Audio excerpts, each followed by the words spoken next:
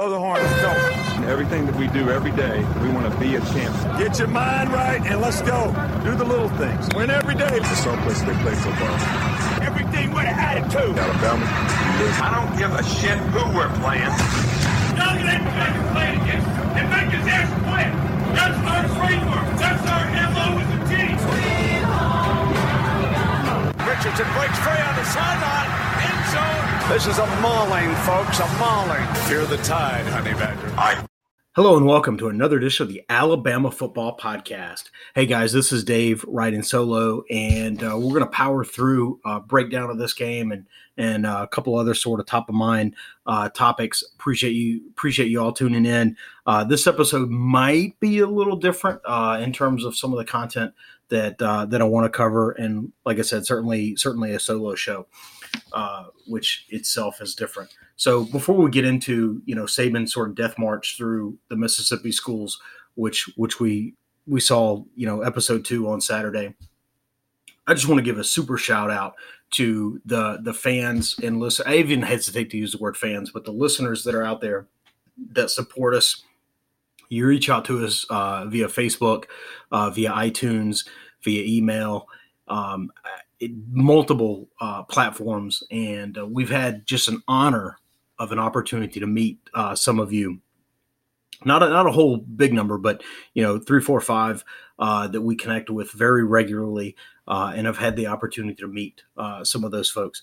And this past weekend was just such an example. We had a wonderful opportunity, or I had a wonderful opportunity to meet up with one of our listener campaign supporters by the name of Bill, and he invited us over to his tailgate. And I tell you, this dude's a big deal. And so I was a little bit intimidated going to his tailgate, but it was one of the best experiences I've ever had.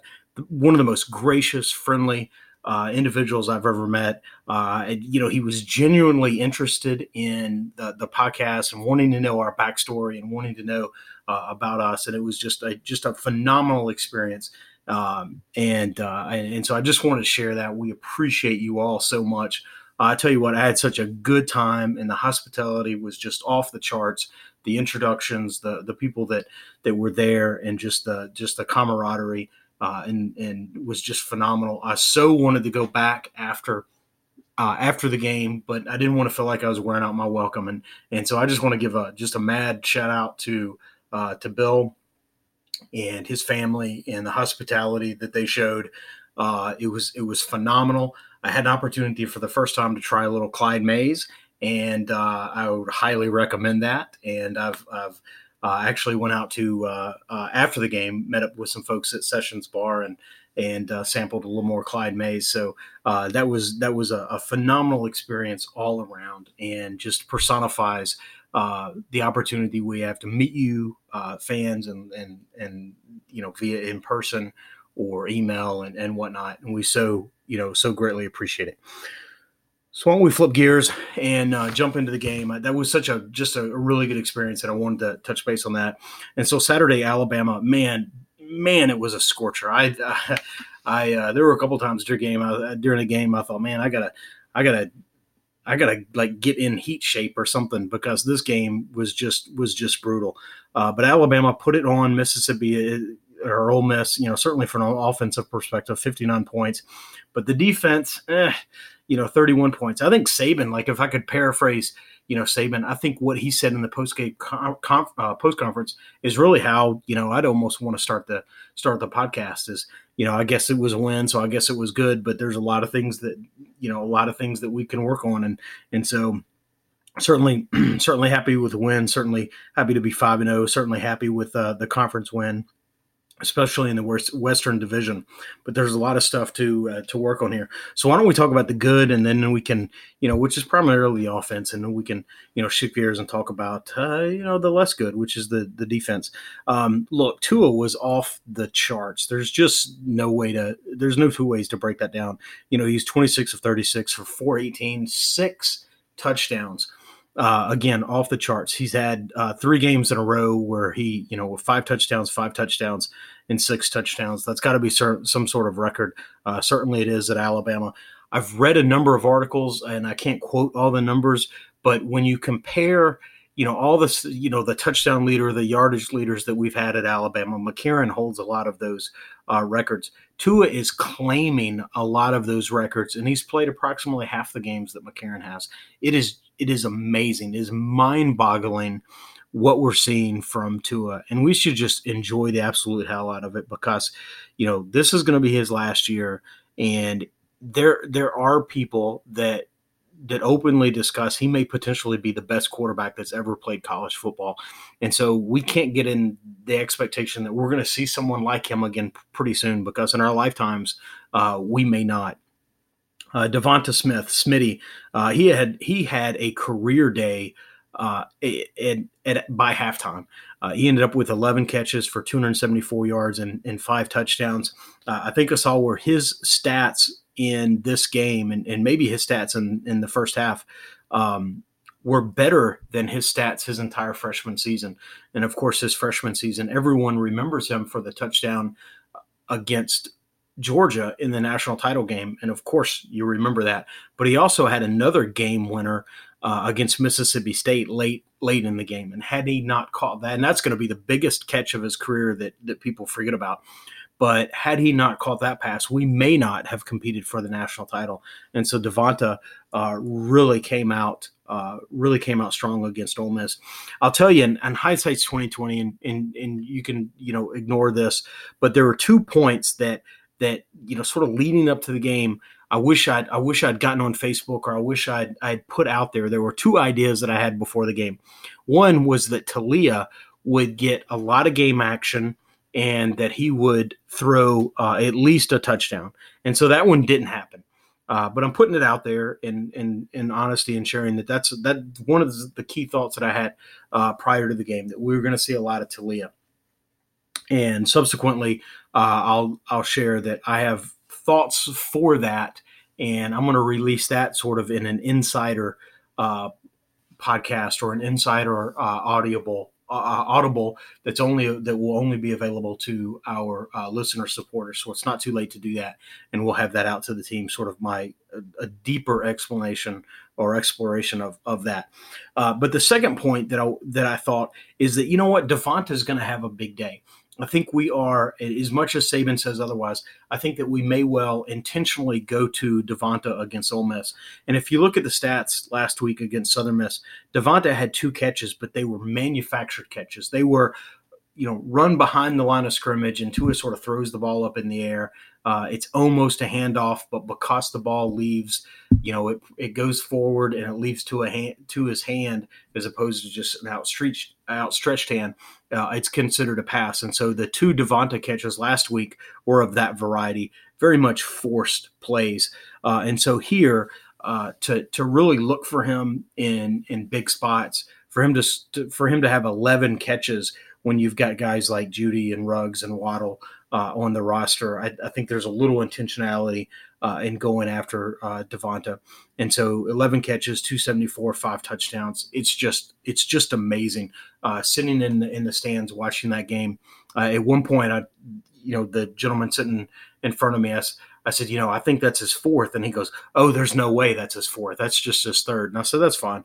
And so a few minutes later, DeVonta had his 5th, and a guy, in front of him just sort of exasperatedly, shouted out, "That's his 5th touchdown." And the gentleman sort of turned back to me and said, "Yeah, I think that was 4 before, and that's 5 now." Just an amazing. And then sort of one of the biggest trivia questions that the future may hold is, on to a 6 touchdown day, who did those passes go to? And so you think of the plethora of receivers. You would list a lot of names before you got to Miller Forristall. And so DeVonta had 5 and Miller Forristall had 1. And so that's how they tabulated the 6. So there's probably an opportunity to win drinks in the future on that.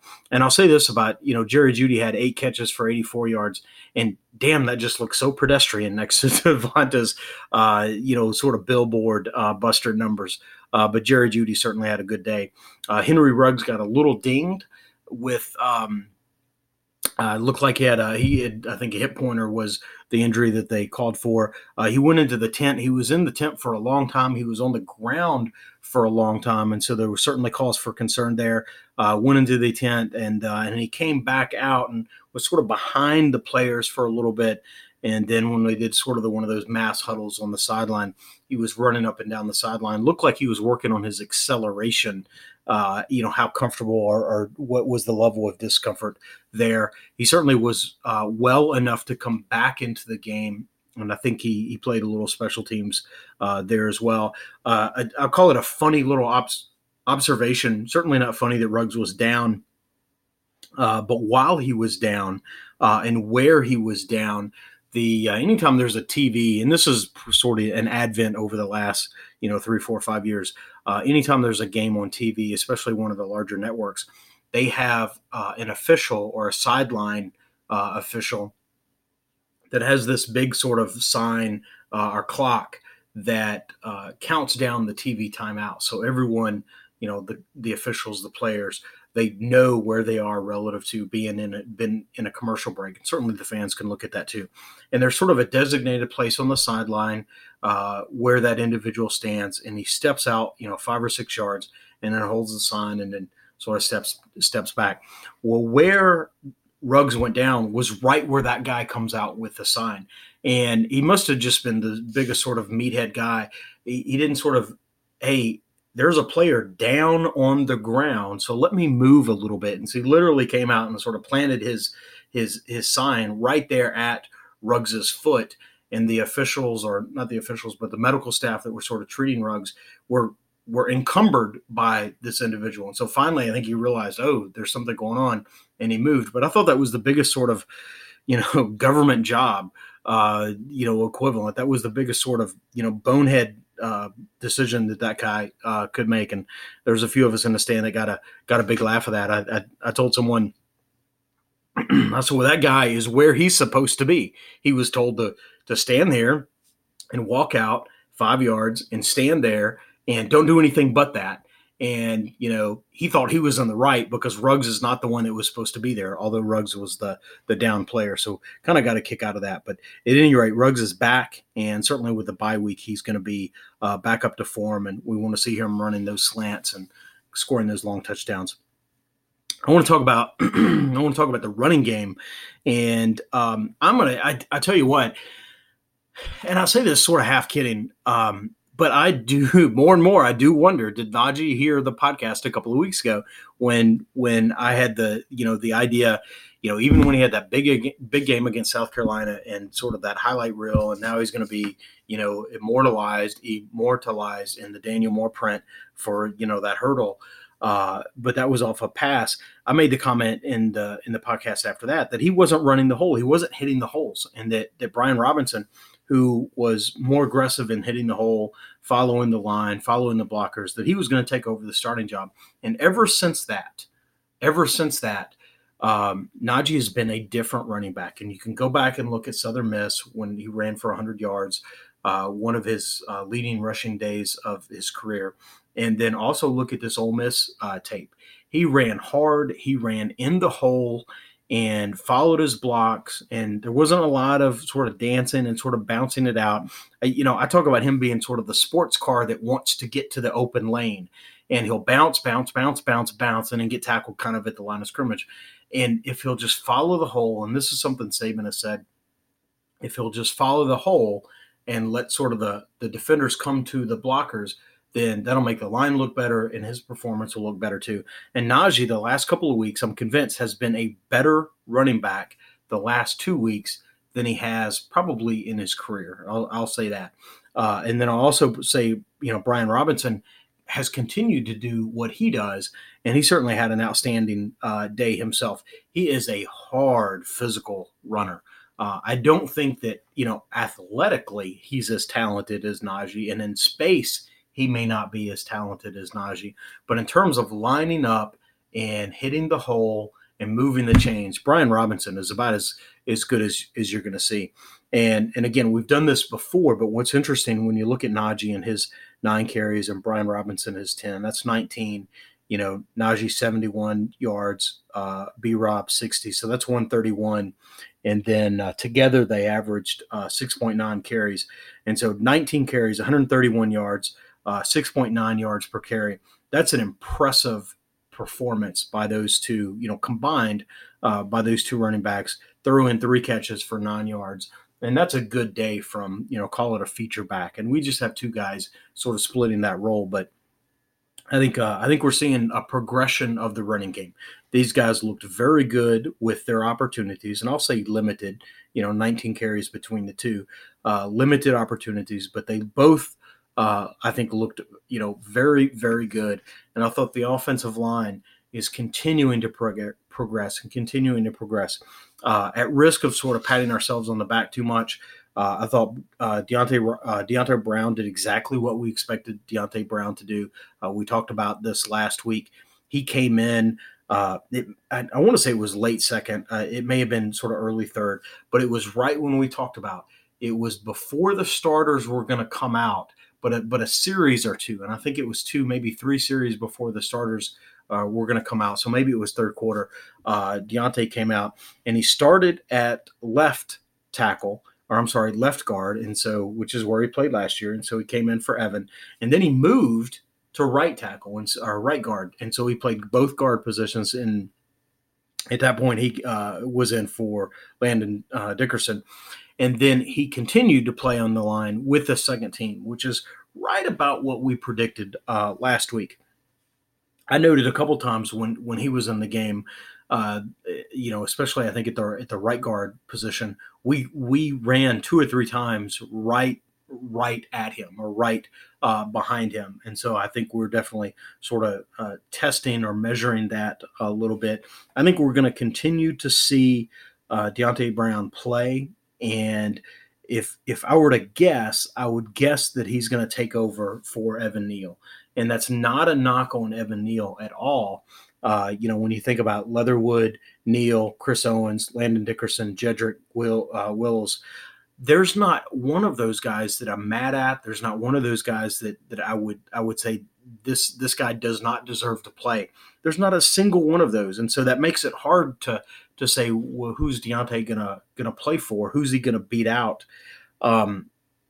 It makes it hard because none of those other guys have necessarily lost the position. I just think Deonte's better in the running game, and that he's going to beat the guy out. And I think it's going to end up being Evan Neal, largely because he's a true freshman, and we want to get the experience line on the field, and I think Deonte is going to do that. Will Deonte start against Texas A&M? I tell you, that's the $1 million question, and if I had a few bucks to put down on it, I would bet that he probably does.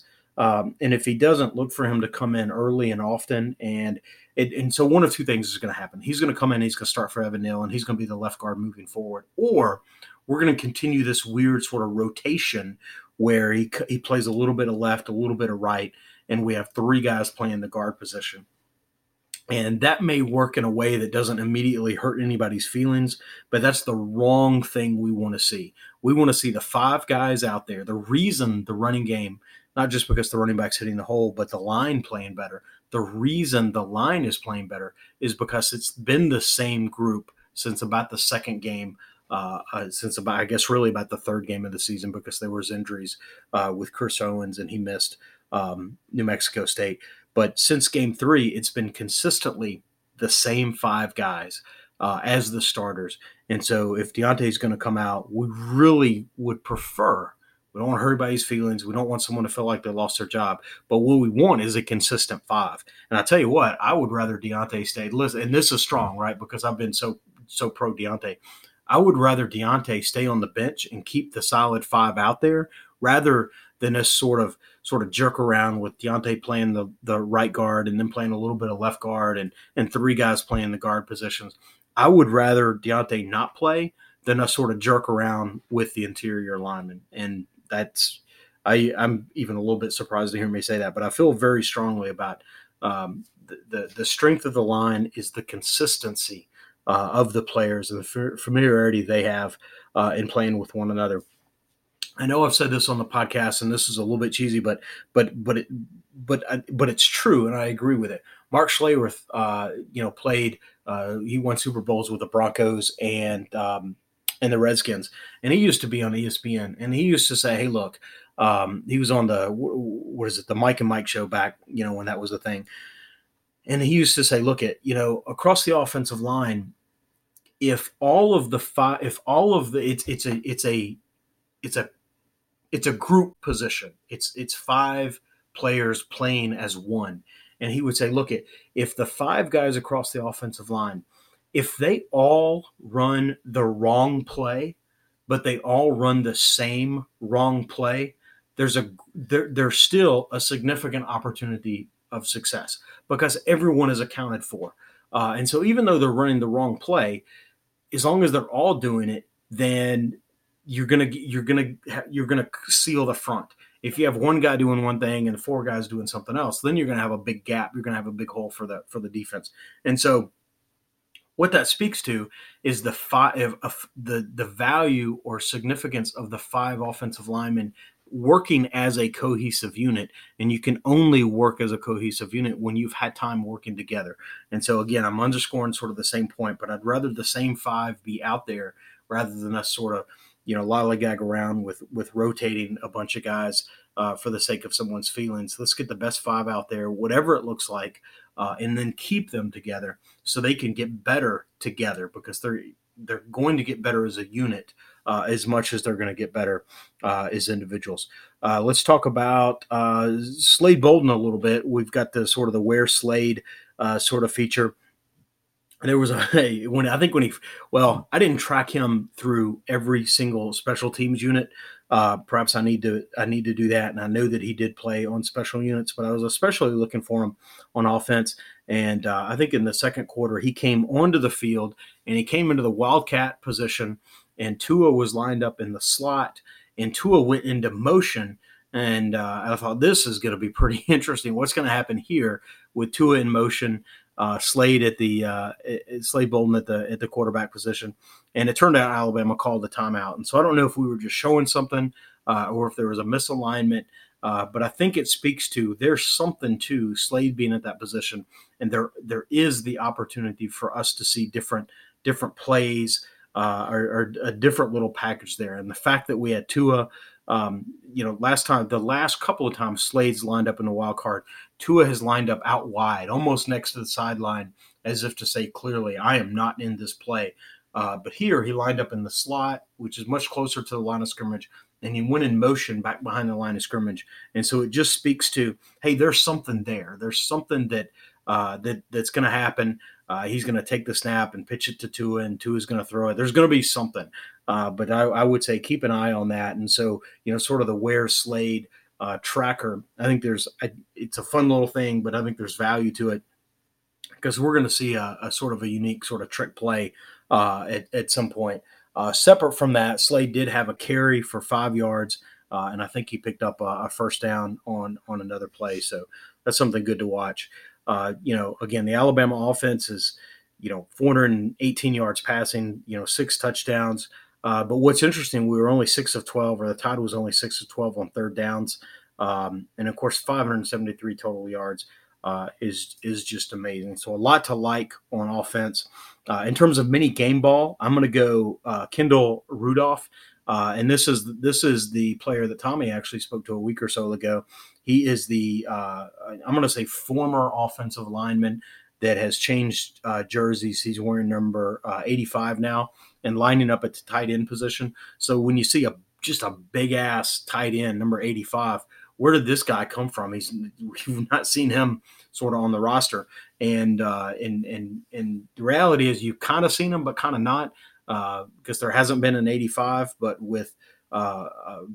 Kendall Rudolph moving from offensive tackle, offensive lineman to the tight end position. I don't know if this is a permanent move, probably not, but it's an opportunity to put a big guy with beef on the field. I thought he laid some really good blocks, and at least on one occasion, maybe a couple of occasions, he actually faked the block, sort of peeled off, and ran a route. And so that's where I think that we may see something unique with Kendall Rudolph. Otherwise, we would just put him out there, as a sixth lineman. We've done that with Warmack.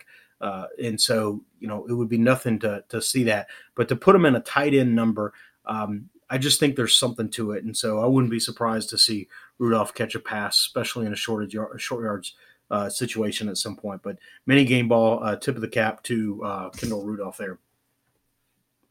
So defense, let's flip the field a little bit. And sort of that bad taste in your mouth is giving up 31 points to Ole Miss. There's just sort of a yuck to that. Not only 31 points, but 476 yards, and just amazingly, 58 rush attempts by Ole Miss. And there's two ways to look at this. We can certainly sort of overanalyze it, and we can look at, God, 31 points, we must suck, and 476 yards. We're just, Alabama defense is just not who it needs to be. It's not who it used to be. Sort of what's going wrong.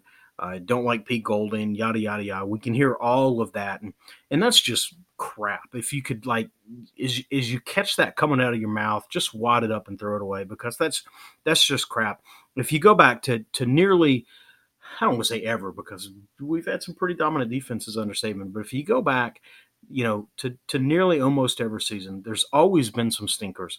There's always been some games where, how do we give up that many points, or how did Alabama give up that many yards, to a team? And was it Georgia State? Was it a few years ago? It wasn't Georgia State, Georgia Southern. Saban is the shit through a tin horn, game, if you will. And so we gave up almost 300 yards rushing. Almost 300 yards rushings. That's nuts. And that was a stout defense. And so you think, well, how does that happen? And so sometimes it's horses for courses.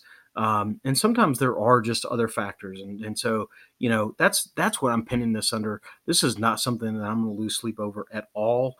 For all of the hysterics that people are going to have over this, I'm just going to kind of smile and sort of walk the other direction. And here's how I package this up. And it's sort of three things. Look at the offense, not just the offense that Ole Miss runs this season, but look at the offense that they ran specifically on Saturday against Alabama, where they were taking, they were pulling all stops, right? It was an all, no holds bar, right? And so they were running a spread, sort of a spread wing T offense. And I don't know, and I'm not going to call myself a big fan or follower of Ole Miss, and so I've certainly not looked at all of their games this year. However, I've seen enough of them to see where they have struggled moving the ball, and they have been more of a down the field passing team as opposed to sort of a spread, wing T, if you will. And so when you line up and with 4 or 5 wide receivers, and then you run the quarterback quite a bit, you're really stressing the defense. And I'm not going to, sound like I'm some offensive, coordinator or defensive coordinator, sort of breaking things down. But there's a reality, 4 or 5 wides. Think about the spread horizontally and vertically. You spread the defense. You've literally spread them across the field.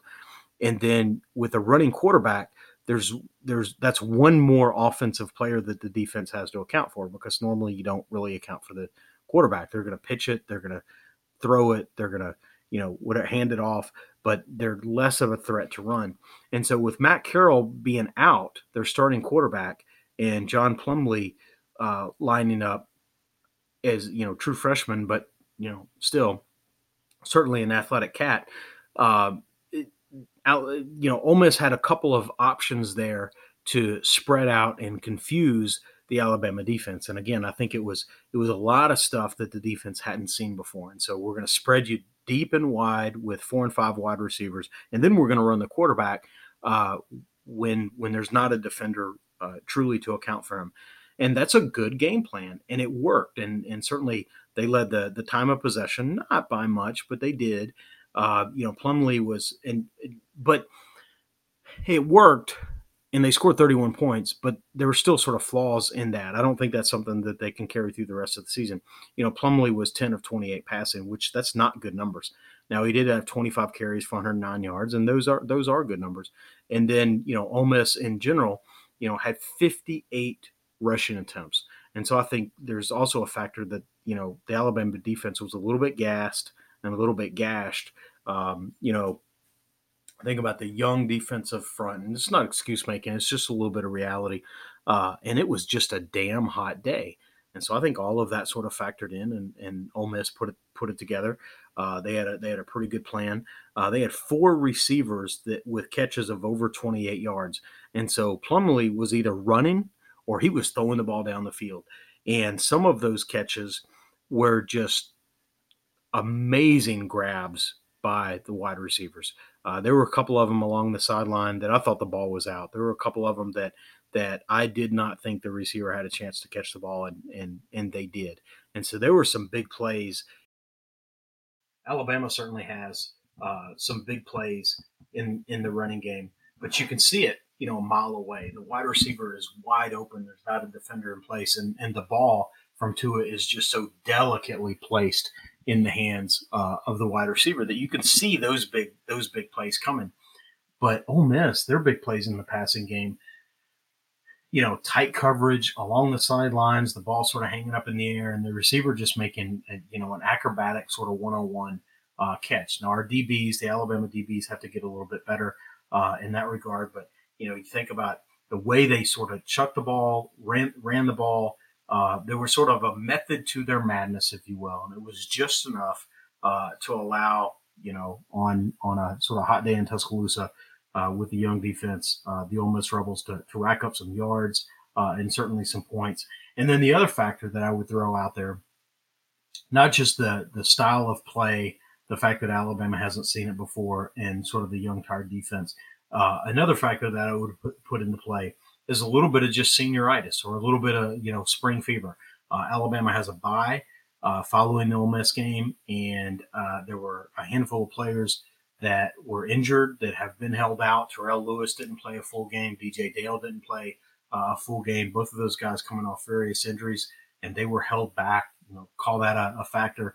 And I think the rest of the team that was healthy and ready to go, they knew they were about to have some time off. And that's sort of a big deal too, because, guess what? They're kind of human. They're kind of human as well. And so all of that sounds like excuse making, and that's fine if you want to treat it that way. That's not my intent. I mean, Ole Miss did what they did, and hats off to Ole Miss. I give them a lot of credit for their game plan. Rich Rod up in the booth for Ole Miss. I think that was a coup for them to be able to score him as their offensive coordinator. And let's not think that he didn't have a little intentionality in wanting to score some points and put some yards up against Alabama, given the fact that he had an opportunity for the Alabama job at one point, and he elected to go otherwise. But don't mistake that he's not going to have sort of a little mustard in his tank when it comes to his thoughts towards Alabama. So I take nothing away from Ole Miss. There's no sour grapes there. There's no nothing.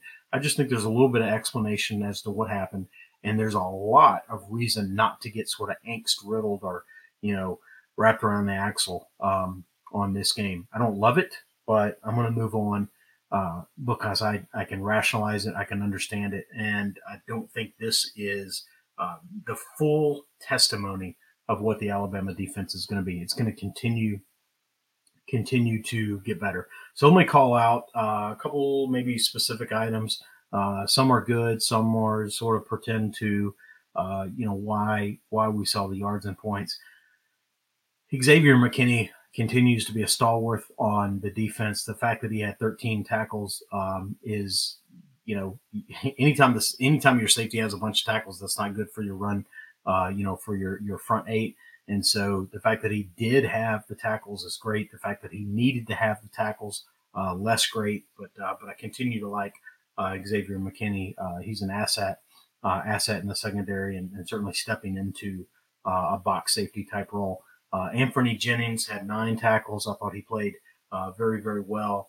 I thought the run fits were off just across the board. And you could list a couple of players, a couple of names. I would say Shy Carter, and I hate to call him out because Shy, you pay attention to this podcast the last couple of years. Shy Carter is one of my favorites. I say always a lot of nice things about Shy Carter. And I think sort of the other side of the coin was against Ole Miss. He missed on some run fits, and I think that I'm not going to pretend to explain why, but I think Shy probably didn't have his best game, in the crimson and white. And I certainly look forward to him rebounding from that. Shane Lee is becoming, sort of a fan favorite, the true freshman playing in the middle. He is a fire plug. He is just so solidly built. He truly, I think his nickname in high school was the Hulk, and he truly is sort of built that way. Thick thighs and a thick trunk, and a big torso, and he is a devastating middle linebacker. He is a dump truck, if you will. He's so big and so stout and such a fire plug. And if he gets a hold of you, you're going to the ground. And if he hits you with your head of steam, you're certainly going to feel it. But if you get him in space and you get him leaning one way and you cut back the other, then you're going to, a running back or a receiver or a tight end is going to have some success if they can get, Shane Lee in space and sort of get him off balance. And there were more than one play where that happened and the receiver cut back and again, commenting with the gentleman in front of me, I said, that big old boy don't move. He does not move that way. He's not going to redirect himself. And so he's going to get out there. But if you cut back in on him, he's going to have a gain there. And so that's something we need to be careful. And you could say, Shane Lee needs to get better at that. And certainly there's the opportunity to do that. But we also, I think, as sort of the Tide defense, need to be careful about putting him in a position where he can get caught up in space. I think we're going to see, and I would say watch for this. Watch for other teams to try to exploit Shane Lee in space. And damn it, as soon as I say that, I'm not mad at the kid. I really, really like him. But watch him play. He is a devastating tackler. He's an incredibly smart player, but he's not as nimble. He's not water bug like some other players. And so certainly watch out for that. We have seen, pay attention to prior games, we've seen other teams try to exploit him in coverage. And Shane Lee has acquitted himself well. However, you continue to exploit, you continue to understand where he may have a weakness and try to take advantage of that. And some teams are going to have success with that. I think Ole Miss did on Saturday. Again, not a knock on Shane, but just something to watch out for.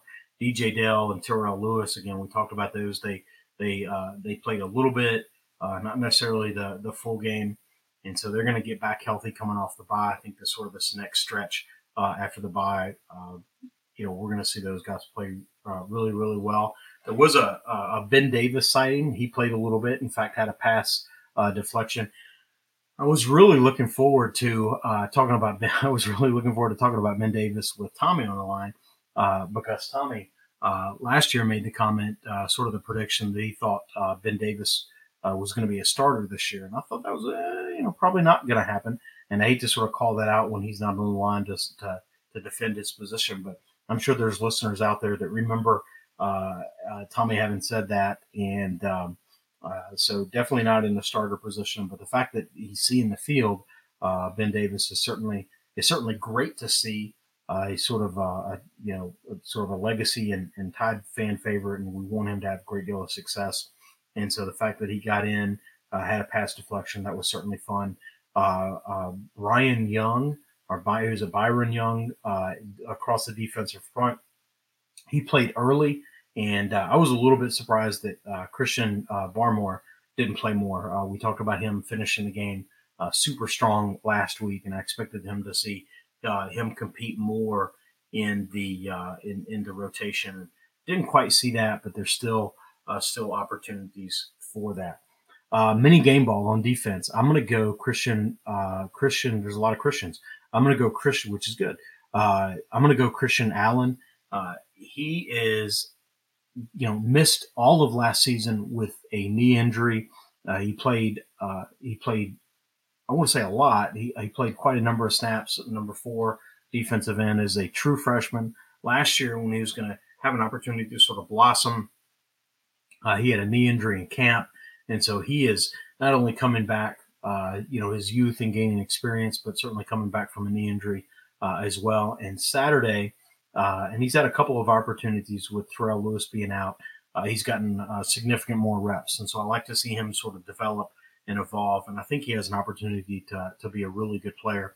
On Saturday, he racked up, 4 tackles, a quarterback hurry, and he had, 1.5 tackles for a loss. And so he was very active, and I think we have an opportunity to see not necessarily a single sort of dynamic big play that we saw from him, but the fact that he's coming back, he's getting a lot more reps with Terrell being injured, and the fact that he had a couple, stat sheet stuffer,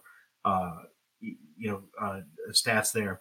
I just want to give the tip of the cap to Christian Allen, number 4 defensive end. He's a player that we're going to see more and more of, not just this year, but certainly I would say the next 2 years as well. So let's switch gears to special teams. Look, I think it was very obvious that Will Reichert did not start. If you're not sort of tracking, or if you were with fans or observers that don't really track the individual kickers, and you looked at this game and you just said, the Alabama kicking game is just off, and I can't put my hand on it. It's because relative to the other games this season, Will Reichert didn't play, and he's a true freshman from Bessemer, and was the number 1 rated kicker coming out of high school. He handled the kickoffs. He's done punts and he's done field goals. He's really been sort of a jack of all trades, and we have missed him. And so I think we held him out. We speculated on this last week in the podcast. We held him out this week, and I imagine he'll be ready to go in 2 weeks with Texas A&M. Meanwhile, Bulovas hit all 8 of his PATs, which was really good. And I don't know if Bulovas is, if he has a grandparent or his father works at ESPN, but this is the second time in a row where ESPN has recorded stats that Bulovas has gone. It was, today it said 1 for 1 on his field goals, which just ignored the fact that he did in fact miss a field goal. So he was actually 1 of 2.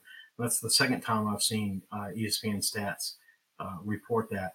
Saturday against Ole Miss, he made a 36-yarder and missed a 28-yarder, and it was doink-alicious.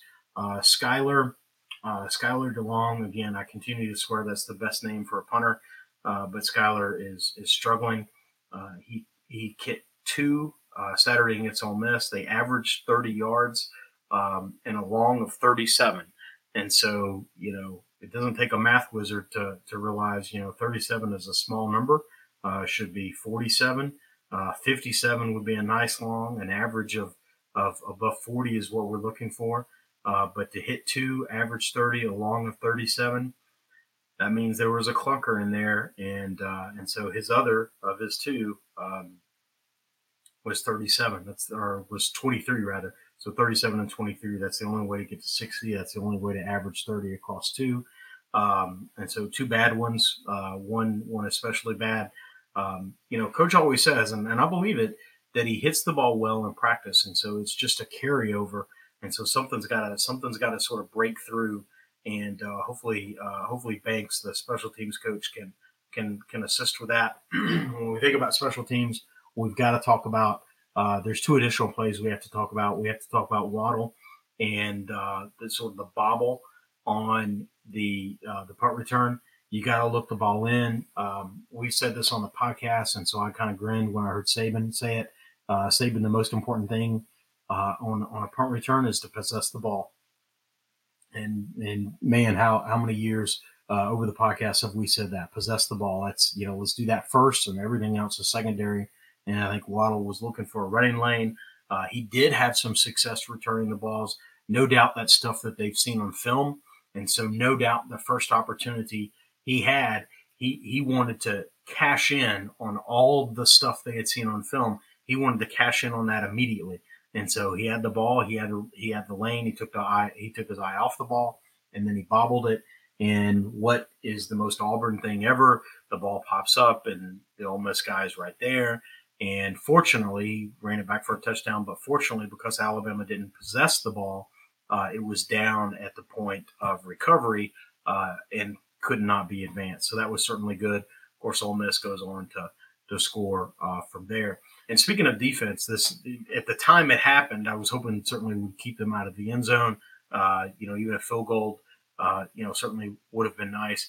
But I was thinking, damn it, if they're going to go ahead and score anyways, I really would rather them have advanced the punt because that snaps on the defense. And I know I'm sort of a weirdo about that kind of stuff, but I think we had 88 snaps, 86, 88 snaps, whatever the number was, defensive snaps against Ole Miss. And a couple of weeks ago against South Carolina, we were north of 80 snaps on the defense, and we really need that number to be back in the 50s.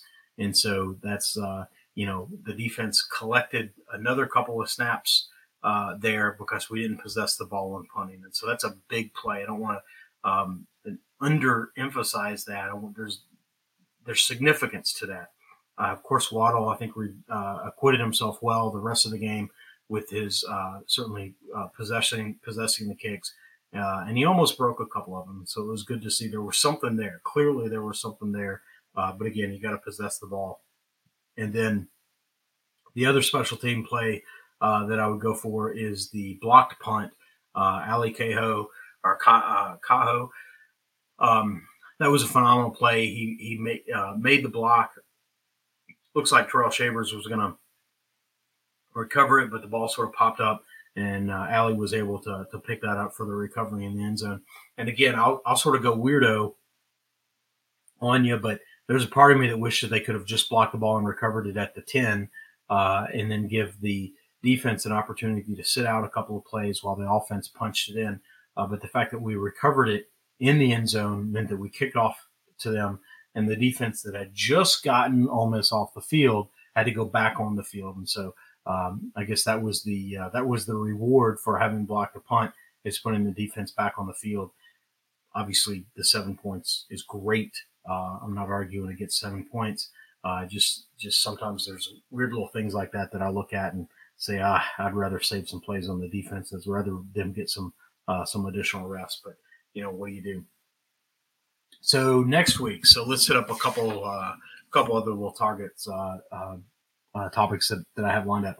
So next week is a bye, and so we always talk about when the bye. Let's not get somebody arrested. Let's not do anything stupid. Let's not get anyone injured in practice. And so truly, let's Alabama win the bye so that we come back for this next phase of the season. And I'm going to tell you what, this season really stacks up really uniquely. And it's unique in that Alabama has 2 byes this season. And I assume probably most teams do. And I think it has, there's a rotation, how many Saturdays exist sort of in the fall window. And I don't know sort of calendar math, but I think every few years there's an extra Saturday that sort of cycles through. And this happens to be one of those seasons. And so we've played 5 games and we get a bye. Think about, normally we don't get the bye until after the Tennessee game. And so Alabama has played 8 games before we get the bye. And we've seen that really be grueling on the team. I'll go back to, was it 2009 when Lane Kiffin led Tennessee, almost beat us. And if it weren't for a couple of kicks. And that was the 8th or 9th game in the season that Alabama played before they got the bye. The team was just gassed, heavy leg. You could see it. And so this season we have an opportunity to play 5 games, go into a bye, play 3 more. We'll play A&M, Tennessee, and Arkansas, have a second bye, and then we'll finish the season with LSU, Mississippi State, Western Carolina, and Auburn. And so this is a very, very unique setup that we don't see very often. So I think, it's sort of survive in advance. All we got to do is make the 4. And I think that's sort of a mentality that I think Saban is sort of rolling out. And so we've held guys out. We've done different things with guys, maybe relative to what we've seen with Saban before. But I think the team's going to rest, recuperate, get right. We're going to start to see a little bit more. I think we're going to sort of narrow our bench a little bit, especially knowing that we've got another bye coming up. But we're going to knock out these 3, conference games. I think A&M is going to be a little bit tough. I think Tennessee less so, Arkansas, less so. Then have a bye before we really get into the meat sandwich, of the schedule. And I'm thinking primarily LSU, Mississippi State, and Auburn, and then that would go right into the SEC championship. So I think we're going to have an opportunity to be fresher later in the season than we have before. So that's what I got to say about that. This weekend in Tuscaloosa, and I talked about a little bit about this, hit up Sessions Bar, and I'll tell myself a little bit. I hit them up Friday night as well as Saturday. That's a really cool place. More of a high end. I don't want to say high end, but more. It's not a beer slinging, bar. It's a nice, marble topped bar. Custom cocktails. It's a really sort of, I call it a classy joint, if you will. It's worth going in and checking it out. I had interacted with some of the owners on Facebook before, trying to figure out when they were going to open and all that stuff, and was able to meet them in person, again, Friday and Saturday night. It seems like a really, really good crew. I think the owner is call it a seasoned bartender in Tuscaloosa, worked at sort of the head bartender at a number of places and stretching out on his own, which is reason enough to support someone that's taking a stretch like that. So super hats off to Sessions Bar. And I'll tell you, the old fashioned made with Clyde Mays, you got to try that. That's phenomenal.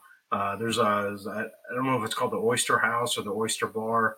I don't know that I would go back there, but did dinner there Saturday night. I think that was all right. And then again, I just want to give a super shout out, level of appreciation to all those that are participating in the listener support campaign. I appreciate Chris kind of calling us out. Hey, I've signed up for this thing, but I haven't really seen, anything come from it. So, number one, thank you for the support. Our level of appreciation is just off the charts. It really is. We're humbled and honored. But we want to get you some stuff too, all of you. And so we have some ideas for some written content. In fact, a little bit I've kind of put together, and then I have probably 2 or 3 or 4 audio ideas that I want to put out there that will release only to this to the support campaign participants. And so if you are not yet one of those, head over to Alabama Football Podcast and look for the listener support campaign. There are low cost opportunities to do that. And so not only our huge appreciation, but we're about to have some content that we're going to start releasing to that group. We're going to get into these next phases of the season and, look for opportunities to do stuff with you, in Tuscaloosa, have a meetup, and certainly an opportunity to share some seats and share some tickets with some folks as well. So I think that wraps up what I had for this show. Probably went a little longer than I thought it would, with it being just me. I appreciate you kind of suffering through. I'll kind of share. I was talking about Bill earlier. We kind of joked because we were having just a good time, sort of getting to know one another. But I shared a little bit, sort of behind the scenes information, and we'll do this in a meetup sometime about Tommy and I getting together and recording the show, and sometimes schedules sort of get in the way, and so unplanned. Ironically, we have one of those shows where I'm riding solo for many of the same types of reasons that we kind of kidded about on Saturday. So tip of the cap to sort of referencing back to that conversation, and certainly again, I just a great time that represented. But I think that's what we've got. I think we're going to have some additional content coming out to the listener support campaign. If you've not done that, definitely head out to Alabama Football Podcast and sign up there. If you are a frequent and loyal listener on iTunes, we would appreciate some additional reviews. I think the last reviews that we have on iTunes sort of called us out for our review of the Clemson game. And so we'd like to get some new reviews that sort of supplant those in the most recent. So maybe head out to iTunes and give us a review, give us a shout out. We'd certainly appreciate it. Hit us up on Facebook. Look us up on Facebook. We're AlabamaFootballPodcast.com. And you can hit us up on email as well, AlabamaFootballPodcast@gmail.com. And with that, the famous words that roll us out. This has been another edition of the Alabama Football Podcast. Roll Tide. Thanks for listening to the Alabama Football Podcast. We love that you're tuned in and hope that you enjoyed the show. We encourage you to reach out and let us know what you like, where we can improve, or just to shout out a Roll Tide. We are where you are. iTunes, Facebook, Twitter, email newsletters, t-shirts, free roster downloads, and of course on the web at alabamafootballpodcast.com. Check us out where you'll find easy links to your favorite way to follow the Tide. Got that, Coach? Aye. Of course. Roll Tide.